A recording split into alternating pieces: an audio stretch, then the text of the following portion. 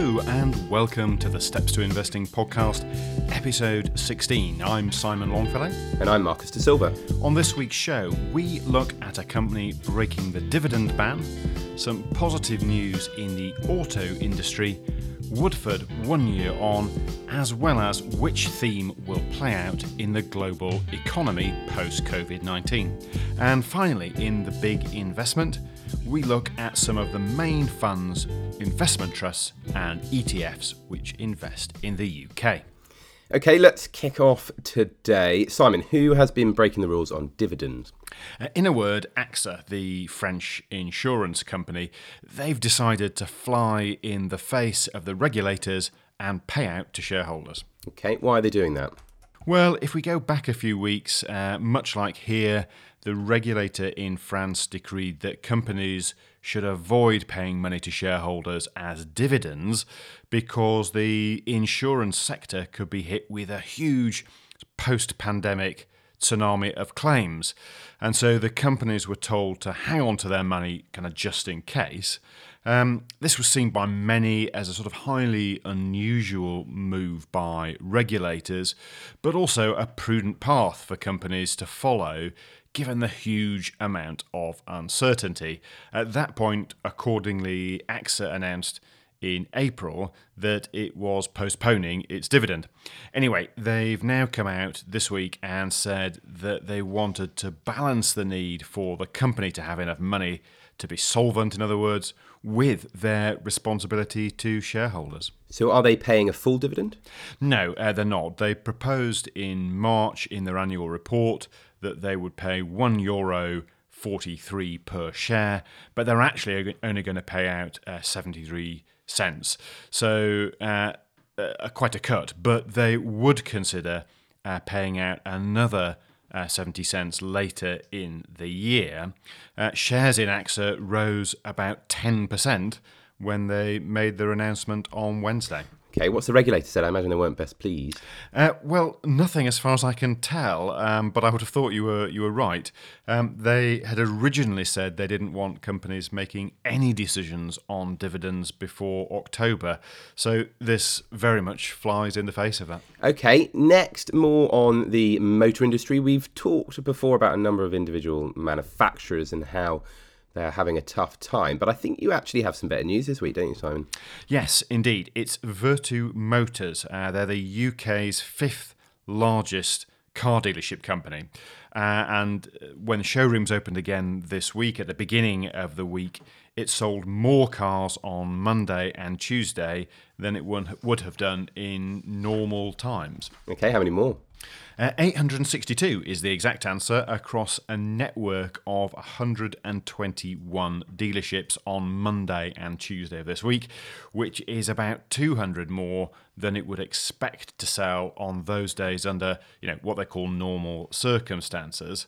But they are saying it's mainly used cars that people are buying, not new cars. Obviously, they are cheaper. And Vertu say that people are wanting a low-cost option to avoid public transport. So is there a lot of discounting going on to sort of get people through the door?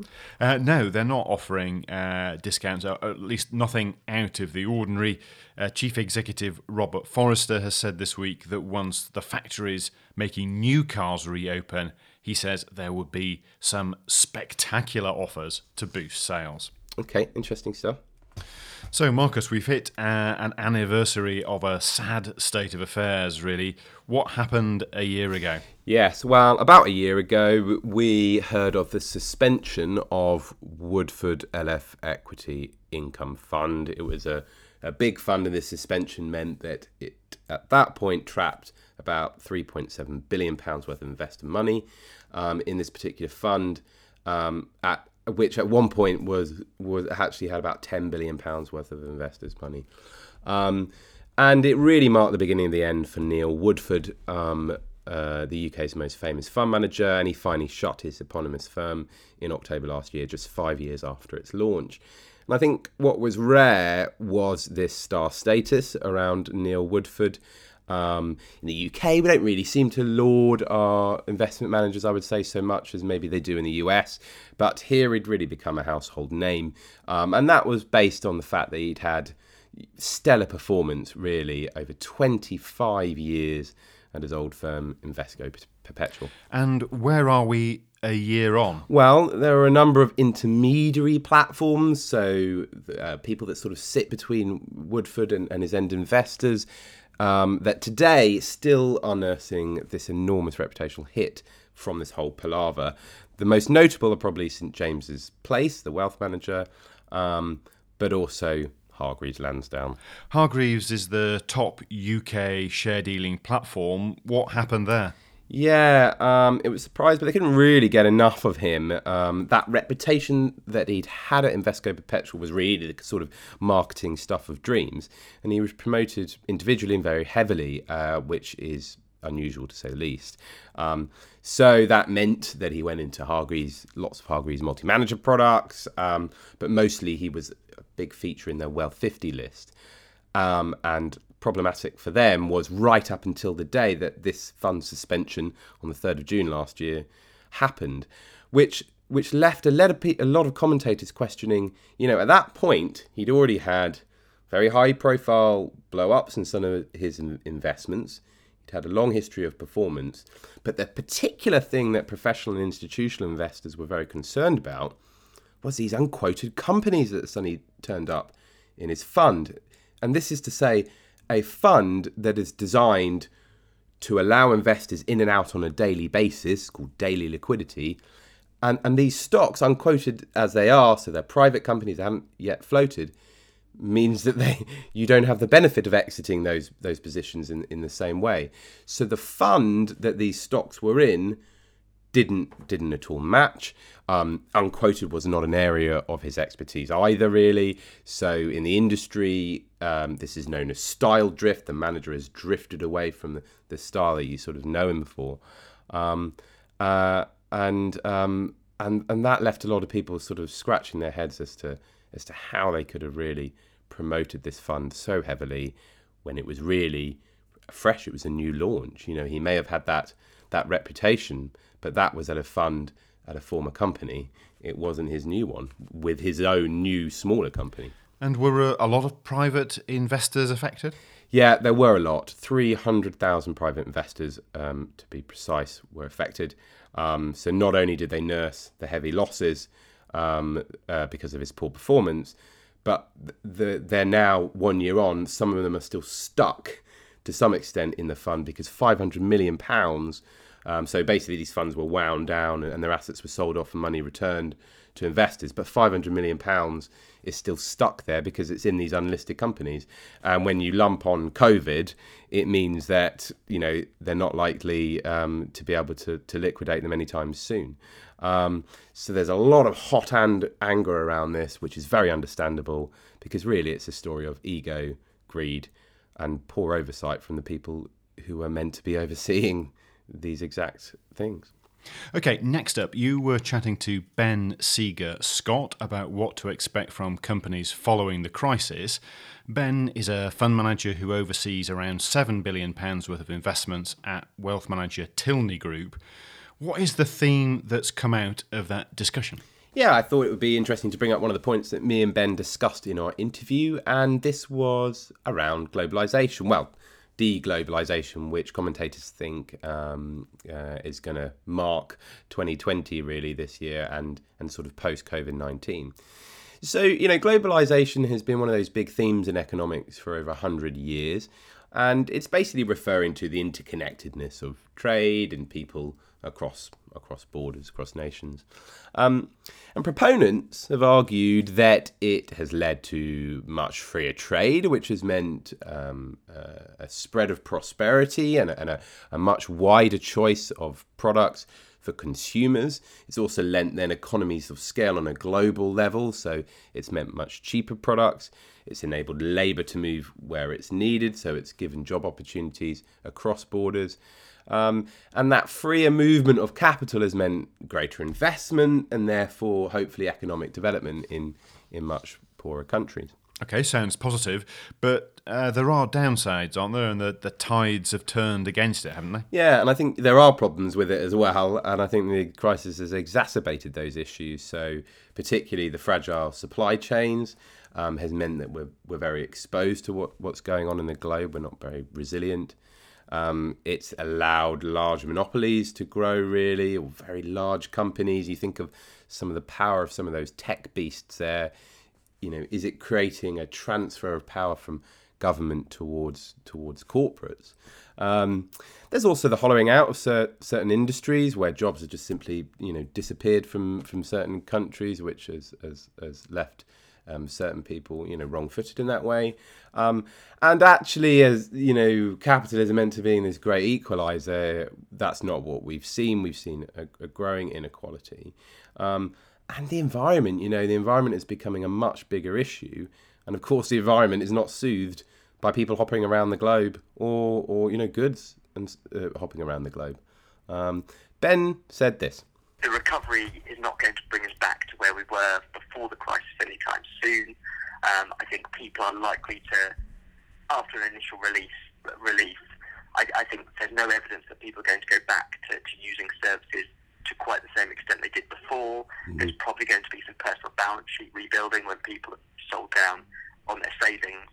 And also, I think the outlook, whereas we've had before, everything's been about capital efficiency, so maximising your earnings, using just-in-time supply chains, using globalisation to reduce your costs. I think the post-COVID period might see a much greater focus on resilience, which is good for the global economy, probably good for society. I think that could hold earnings back. So I think Ben makes an interesting point there. I think this will be a theme to watch. On one hand, you might have lower corporate and sort of capital efficiency, so you might see a reduction in earnings there, and we could see other things as well, like inflation coming through. But this could be balanced by a greater resilience, to global supply shocks and sort of what we've seen happening more recently. And I think another thing is it could lead to some investment, actually, that's kind of much needed in the UK. One of the big things we've seen is this stagnant productivity since the 2008 crisis. So this is the amount that, as a human, you produce when you work. And that has sort of gone nowhere. And that rising is important because it shows you the economy is becoming more efficient and more productive. And for some reason, it's gone nowhere. And, a large part of this is probably a lacking of investment in things like equipment. So this could shunt that trend. It all depends on how companies will adapt to this broader theme of deglobalisation. An interesting theme to watch, I think. Okay, on to the big investment, and we're going to take a look, as Simon mentioned in his intro, at the UK market and large cap investing here. So this is FTSE 100 stuff. I think the broad case for UK shares to UK investors are probably more obvious. You know the big companies really of the FTSE 100. They're world class. We have strong, balanced boards. There's an argument that the governance is better than a lot of US companies there. We've got broad markets for our products and strong independent oversight, all that kind of structural stuff. At the moment, it might be attractive to invest. I think what's interesting here is that over the past 3 years, really, when you speak to global investors, UK shares have really been shunned, and that has been largely to do with geopolitical concerns, so Brexit and the prospect of a no deal and what that means for the economy, but also the COVID crisis is just added to that, because UK markets took a particular pounding. Our response was deemed to be slow relative to other developed nations. I think of that picture of Cheltenham. So while US markets, when you look there, they're almost back to where they were. I think they're around 3% off their former high. The FTSE 100 is still around 1,000 points off its 7,300 point high before the crisis. Balancing that, though, you face risks. If there's a double dip, shares are the riskier asset class, so they're much more on the hook for being hit. And so you've got to really consider that in the near term, it's bumpy. There's a risk these could fall much further. So this is very much a long-term view that you're going to have to take. Simon, let's start with an investment trust. Well, first up is an investment trust managed by a duo at Janus Henderson Investors. James Henderson, who is Henderson, if you see what I mean, and a lady called Laura Fall. This is the Lowland Investment Company, which invests in what it calls a broad spread of predominantly UK companies. And in fact, when I looked at this month's fact sheet, it's 96% UK, 3% Ireland in round numbers. Anyway, the aim of the trust is to provide growth of your invested money, that's capital growth, and your income over the medium to long term. And in terms of that income, it currently has a yield way over 6%, although, like many UK-focused investments, it's had a tough time recently in terms of that other objective of growing your capital. There are 111 holdings in the portfolio, the biggest of which is GlaxoSmithKline, but there are other names in the top 10 you'll know, people like Royal Dutch Shell, Prudential, National Grid, and Direct Line, the insurance firm. Okay, and what about an exchange-traded fund, an ETF? Well, there's a very obvious choice for the ETF, exchange-traded fund this week, the iShares Core FTSE-100 ETF, whose job it is to track the performance of the 100 largest companies in the UK. And it seeks to provide investors with essentially long-term growth of their money. Unsurprisingly, it's a colossal fund, £7.4 billion in size, and actually it was 20 years old in April of this year. It also pays out an income, as many of the companies in the FTSE 100 pay dividends. At the moment, that yield is 5.6%, and that income is paid quarterly. With this being a tracker fund, there's no fund manager involved, so essentially the machine that runs it just tries to mirror the composition of the FTSE 100 as closely as it can.